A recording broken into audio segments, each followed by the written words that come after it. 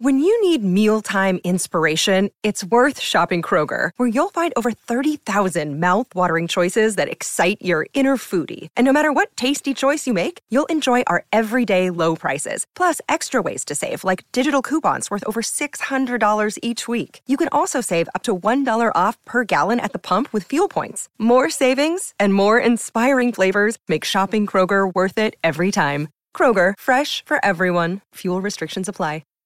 Sometimes needing new tyres can catch us by surprise. That's why Tyre Power gives you the power of Zip Pay and Zip Money. You can get what you need now, get back on the road safely and pay for it later. Terms and conditions apply. So visit tyrepower.com.au or call 13 21 91. Oh, looking forward to the finals. Excuse me, we're only a few sleeps away and we kick off on Thursday. Your oat milk. Just to fill everyone in, we've just got our coffees in and I've got the wrong lid and ended up with an oat milk latte. And you were loving it. Not really. No, not at all. Not a massive issue. We're building up. It really builds a phlegm in your throat, though, mate. You've got to be careful of that. Just want a simple coffee. That's all we want on a morning. Thursday, all eyes turn to the Gabba. This could easily be a prelim final, given the way these two teams have played at any stage throughout the course of the year, but it's cutthroat all of a sudden. Lions taking on the Tigers up at the Gabba. The coach of the Brisbane Lions, Chris Fagan's been good enough to join us. Go, Fags. He was there. He may have had an oat milk latte as well. You there, Fags? All right, we'll go back to the boys. We'll get that sorted out. His name is up on our board. There must be a little gremlin in the system. The question I will have for him is basically how's he handling. Yeah, I suppose they've slowly dropped away, it seems, in the second half of the year. But how do you take this opportunity to actually recharge and refocus your players? And more to the point, what's the training that he would do in this next 2 weeks to have them up and going? Because they're on the home deck, and there'd be a game they'd be really confident of playing and winning. We can ask him again. We'll give it another try. G'day, Fags. G'day, Gary. How are you? Oh, sorry about that. We had a little gremlin in the system. Not sure what it is. Got Nathan Buckley with us and just contemplating what's going to be a massive Thursday night. And in between, I was actually reflecting on how you as coach would handle this 2-week opportunity. And it is an opportunity. So psychologically and even with your training, has there been any specific focus that you've worked on over the last week and into Thursday night? Well, firstly, we had to recover from the Melbourne loss, which was a decent sort of a loss. It seems to be the two games that we played really poorly this year has been against them. Outside of that, we feel like our form's been, pretty strong. The other 5 losses have been by 2 goals or less. So probably honed in a fair bit on the season overall and our performance across the season, and that we should feel optimistic going into the finals. And pretty much that, everything that's happened in the last 4 or 5 months doesn't really matter once you hit the field on Thursday night. We used last week to freshen up a little bit. It's been a long season, and we travel every second week, so that always takes a little bit of a toll. So it was good to just not have to do that. We did a lot of skill work last week and a fair bit of running, and we introduced a bit more competitive work later in the week and on the weekend. And, we know it's going to be a really hotly contested game. We've had good battles against Richmond the last little while, and we're looking forward to the challenge on Thursday night. Well, Fags, you've been one of the heaviest scoring sides. You and Richmond are the top 2 offences from an aggregate perspective across the season. But I suppose one question that I want to pose is around your defence. Now, I think you've had a really strong back 6 for the most part in the last 3 or 4 years. Is there something that's falling away a little bit, whether it's your forward pressure, whether it's how your midfielders are owning space through the middle of the ground? Is there anything in particular that you think that you can shore up and support your back 6 a little bit more with? Yeah, it's a good point. It's something we spend a lot of time on at training, but definitely our last half of the year we've dropped away defensively. I think it's a combination of some of those things that you mentioned: bit of forward line pressure, bit of ability of our midfield to transition quickly once we lose the ball, particularly against teams that want to take the game on and go quickly. And we've had a bit of instability in our back 6, to be honest, since the bye. I reckon we've probably played about a dozen players through there, if not a few more. So and we haven't been able to stabilise it this week because we've lost Noah Answorth due to suspension. So Marcus Adams looks like he's done for the year with his concussion. So still a little bit of disruption there, but we've got to, that's what this season's all about, giving opportunities to players, and a lot of those guys will play in our back line this weekend. We've played a few games this year, and we look forward to them making a strong contribution. So, Fags, as you say, the two losses that you're most disappointed with came against the same team. So what is it about that team that is giving you the issues, and where can you get better? Well, to be honest, Gary, I haven't worried about it too much because we're not playing Melbourne this weekend. Yeah. We've got to play Richmond. So they present a different set of challenges. I feel like the Melbourne game, we got beaten in different ways. The first time we played them, they beat us in the midfield at contested ball, whereas in the game the other night, it was the contested ball. We couldn't win the ball when it went in our forward 50, and they were able to win the ball when it went in their forward 50. So it was a little bit different each time. Melbourne are a good, well-rounded team. It's always, you hate those losses, but they're good to learn from. So hopefully some of the things that we've taken on board from those games will help us in the weeks ahead. I was interested with your comments about the pre-finals bye. Nathan and I have been talking about this morning. You're not a fan?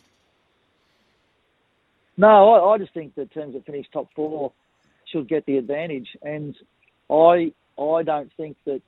I think if you have the week off before the finals and then you win the first week, then you've got another week off. That's really challenging. We lived that a couple of years ago, and you end up playing about one game in 27 days. So whilst you're physically fresh and you might have all your players available, you're not necessarily match hardened. And I think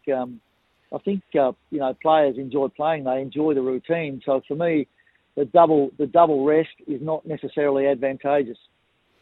You've obviously cut your teeth as a team on contested ball and clearance, and being able to give your forwards heavy supply. A comment again about Lachie Neale and his capacity to improve, as a player year in, year out. Where does he sit in terms of players that you've coached, in your extensive coaching career, not just as a senior coach but as an assistant coach? I mean, he must be right up there. Oh, he is. I haven't seen too many better. I mean, I thought Sam Mitchell, in a way, at Hawthorn was always a bloke that was working away at his craft, but I think Lockie's taken that to a new level. He was disappointed with his year last year, albeit it was fairly injury interrupted, but he's got enormous pride in his performance, and that drove a really strong pre-season. So he's come back a better runner than ever, and he's one of those guys that's constantly working away at his craft, whether it be his kicking left and right or his handball or his gathering skills. There's always something that Lockie's working on. He's a fantastic example to his teammates. Were you satisfied, Fags, with the way the whole Zorko thing played out in the end? It was an interesting one. I mean, obviously what he said was inappropriate, and he did apologise for it, which he didn't need to be prompted on. But as we know on the footy field, it's a bit of a two-way street out there, so there was a lot coming his way as well during the game, which didn't really get reported. But I think it's now in a decent place. Both clubs have, I think, pretty much immediately after the game agreed to let things go, but then it became blown up during the week. He took a little bit of time to get over it. It was pretty upsetting for him and his family as well. He copped a lot of flack about it.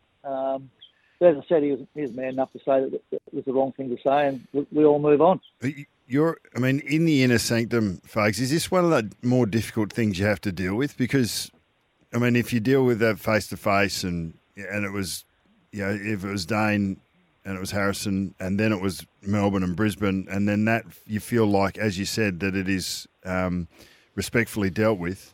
How do you manage the media side or the external side that comes from that? I mean, how does it actually sit with you, like knowing that is swirling around? Yeah, it's a difficult one, and it's a distraction that you could do without. That's for sure.